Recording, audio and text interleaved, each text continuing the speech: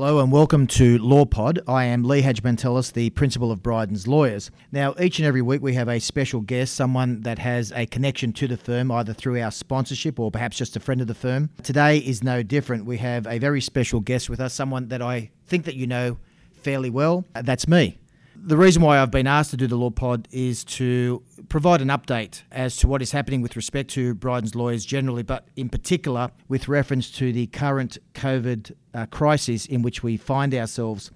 And at the time that I am speaking to you, we are in the midst of a pandemic at its worst. Each and every morning we sit glued to the television to watch the latest update, and there are approximately 100 cases per day with community transmissions in the high 20s, if not 30. So we are all very conscious of how serious our current predicament is and what its implications are for the broader community. But today I will deal specifically, though, with the implications for Bryden's Lawyers. Now, the pandemic has been with us, of course, since March of last year.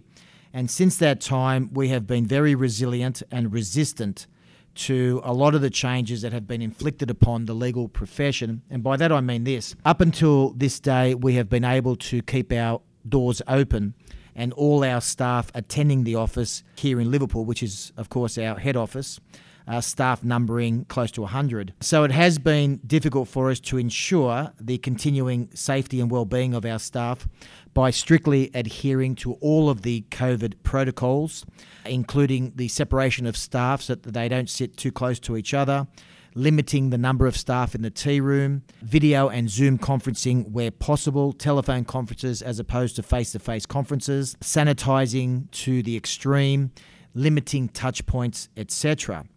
Now, we've been very fortunate that we've been able to avoid COVID impacting directly on the firm, but things changed over the course of the last weekend.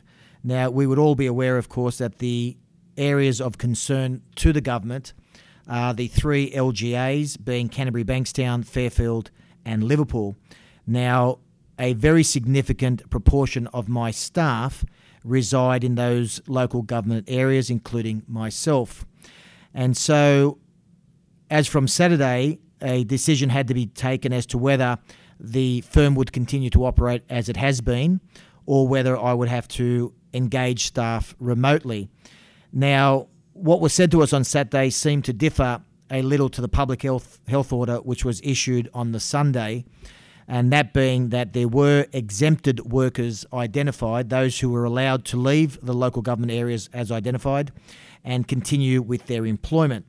And one category of exempted workers referenced those engaged in the administration of justice, those working in the court system, in tribunals and the like. Now, this prompted an inquiry by me of Service New South Wales, who confirmed that given the courts and tribunals were to remain open, then lawyers would be allowed to remain working as well as exempted employees. That is, you cannot have one without the other, which of course makes perfect sense. So on the Saturday afternoon, a crisis meeting was convened of all my senior staff at a time when we thought that we would be unable to work in the office. We hatched a plan for working remotely, which was to be instituted this week, effective from Wednesday, 21 July. But given that I was able to confirm on the Sunday that the firm was permitted to remain open and staff could attend, those plans were put to one side. However, on Sunday night and Monday morning in particular, I met again with my most senior of staff, and there were genuine concerns raised that even though we were permitted to continue to operate fully, the question was asked as to whether it was appropriate to do so. Now, as I said earlier, I have a number of staff that work in Fairfield, Canterbury, Bankstown and Liverpool LGAs, and they, at the moment, areas that are concentrated for COVID infection. They are areas that are receiving a lot of attention. So each and every time staff leave those local government areas and attend the office, they pose an additional risk, not only to themselves but to other staff. Having the staff numbers that I do, I suppose in some way, particularly where we are located, it's just a matter of running the gauntlet or Russian roulette or whatever you want to say, that despite taking every possible precaution, there is still an inherent risk that one of us will become exposed to the virus, which means that all of us will be exposed to the virus, which would mean the closure of the firm for at least 14 days whilst all staff isolated. So I took the view then on Monday morning that we would revert to the plan as devised on Saturday. And so from Wednesday, 21 July, the overwhelming majority of my staff will be working remotely for the first time since this pandemic began. Now, I must say that I am most distressed by this and somewhat sad. I put a lot of stock in my staff. I put a lot of faith in them to do the right thing. But working with these people gives me an incredible reward, both professionally and personally. And saying goodbye to them now for what will effectively be 2, if not 4 weeks, is proving somewhat troublesome. I do very much appreciate and I am humbled by the opportunity of working with these people every day, and not seeing them now for some time in these circumstances is proving somewhat distressing. But I know that they will do the right thing by the firm and that they will continue on their merry way, but more importantly, they will represent the interests of all of my clients. I have had the opportunity to speak with many other lawyers who have worked remotely now since the pandemic began, on and off. I get a different perspective from different solicitors as to how it has worked. Some have told me that it has been seamless, the transition from working within an office environment to working from home. Others have told me that it's a disaster, that the loss of socialisation between the staff members, the loss of camaraderie, the absence of colleagues has proven difficult. That, I suppose, leads to another query, whether or not these changes that have been foisted upon us by reason of the pandemic will change the working landscape permanently. At first, I thought it would, given the prevalence of Zoom conferencing, which proved to be very convenient to some clients, not having to travel to the office, for barrister conferences, even for trials in the district and Supreme Courts. I thought this may be the future. However, on reflection, I don't think it is. I think there has been somewhat of a backlash to the working from home experiment. I think people think that there may be some benefit to it in terms of becoming far more expedient and efficient in use of time, particularly with the travel. But I think people have come to realise that on balance, there is much to be said about working in an office environment and working with colleagues. I'm a true believer also that working provides a certain discipline, getting up each morning, getting ready, heading off to work, doing a full day's work, that level of personal satisfaction that comes from achieving something throughout the day, then heading home. I don't know whether staff working from home feel that experience or enjoy that experience. I haven't worked from home as yet, so I really can't comment. But I think it would be hard to replicate removing it from the office environment. So I think the challenge has finally presented itself to Bryden's lawyers in a very real way. I have absolute faith and confidence, as I say, in all my staff that they will meet the challenge and we will overcome this, and before long we will be together again. One of the other questions that I'm asked often is what can be done to continue to motivate the staff and keep them interested. It's not an easy question to answer. The people that I work with are, of course, consummate professionals, and one might ask, well, why do they need motivation? They know what to do. That is true, but there's a lot more to working than just knowing what to do and doing your job. As I say, there is that collegiate atmosphere that will disappear shortly. There is interaction that will cease or become minimised. As an employer, it is my job to continue to ensure that the staff do remain motivated. And that's been a focus of attention during the last 15 or 16 months within the office, by keeping the staff engaged with each other as much as we possibly can.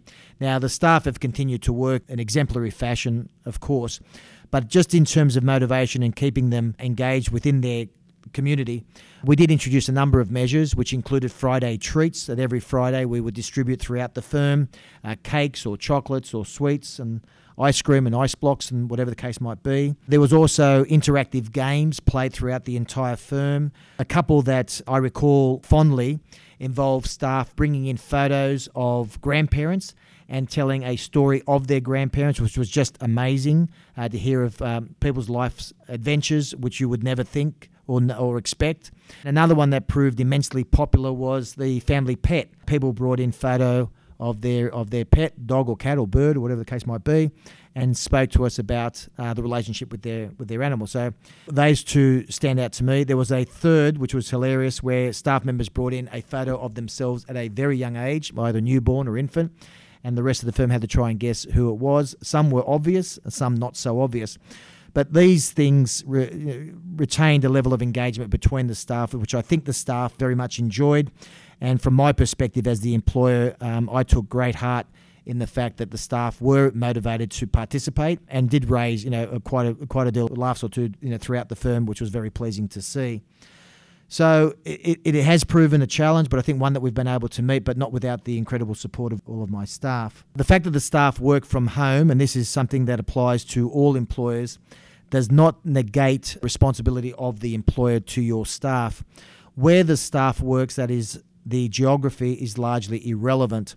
If they are working for you and suffer an injury, for example, during the course of their employment or arising out of their employment, then they will be covered by your workers' compensation insurance. Your employer's workers' compensation insurance will cover all employees for such injuries. Great care, however, must be taken not to simply rely upon the presence of insurance to provide protection, because there can be exposure in other areas. For example, if a staff member is seriously injured through any neglect of the employer, then they may have available to them a work injury damages claim. These are more substantial claims that are brought by seriously injured workers. The employer's obligation does not end, as I say, the minute the employee leaves the premises. There is a school of thought that you have an obligation to ensure that the employee has the proper equipment, chairs, desking, or whatever is necessary, so as to fulfil their employment duties safely from home. Of course, all your Fair Work Australia employment obligations continue, of course, in the manner in which you treat staff in terms of discrimination, harassment, bullying, etc. All of those obligations remain as well. So whether they are working in the office next door or working from their home, they are still your employee. The obligations and the duty of care owed by an employer, often referred to as the highest duty of care that exists, will continue on. So be very, very conscious of that. One of the other areas that we've been very observant and vigilant is in cybersecurity. Of course, law firms are inundated with private and confidential information and documents, which are invariably subject to legal professional privilege, a privilege that rests in the client.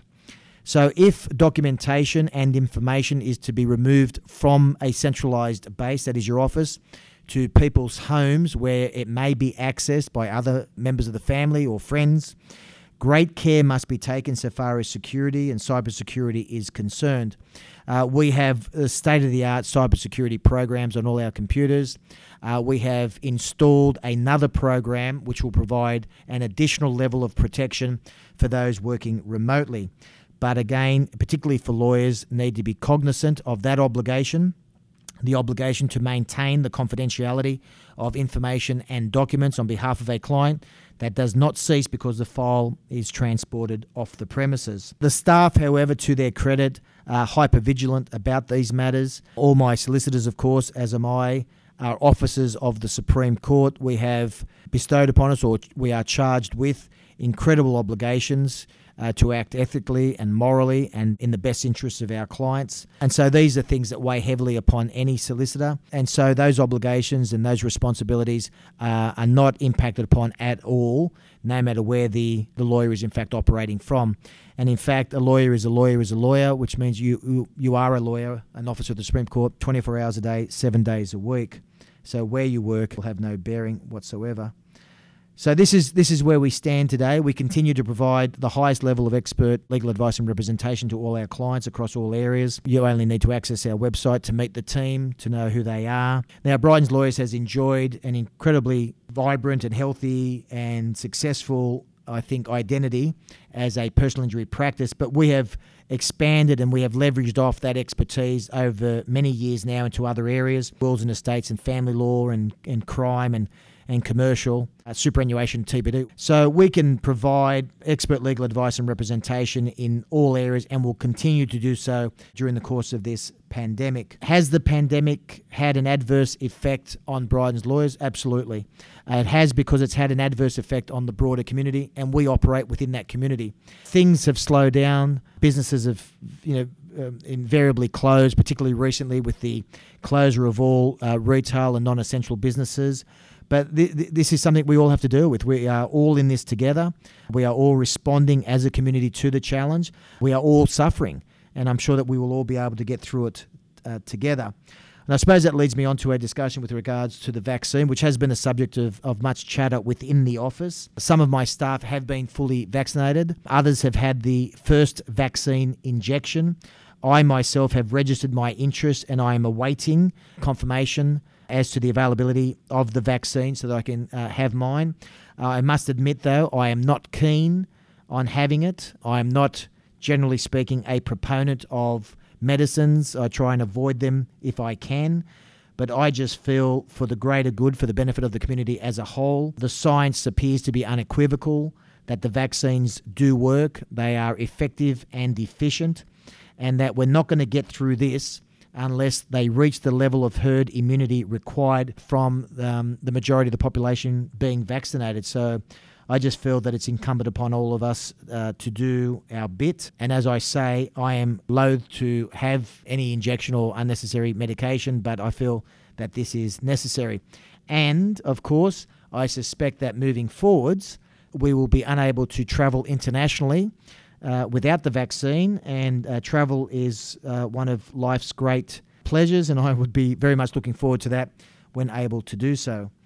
So I suppose the question has to be asked, how much longer? Who knows? How long is a piece of string? It's difficult to say as at today. We are fortunate, though. We have a job to come to. Over the weekend, there would have been thousands upon thousands of construction workers and retail workers who would have been stood down.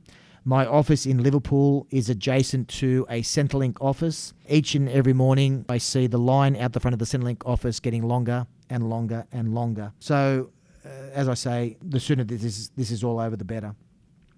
So my final words of wisdom: do your best. All of us know what needs to be done. We have put our faith in those politicians who have been elected to lead us. We have put our faith in the science and the medicine. They tell us what we need to do. There's an old saying about buying a dog and bark yourself. It's unnecessary. Those of us who are not medically qualified and those of us who are not pandemic specialists should adhere to the advice that is provided from such specialists. So that's what I'm prepared to do.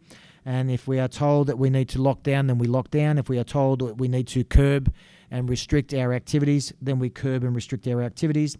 And if we are told that we need to vaccinate, then we vaccinate.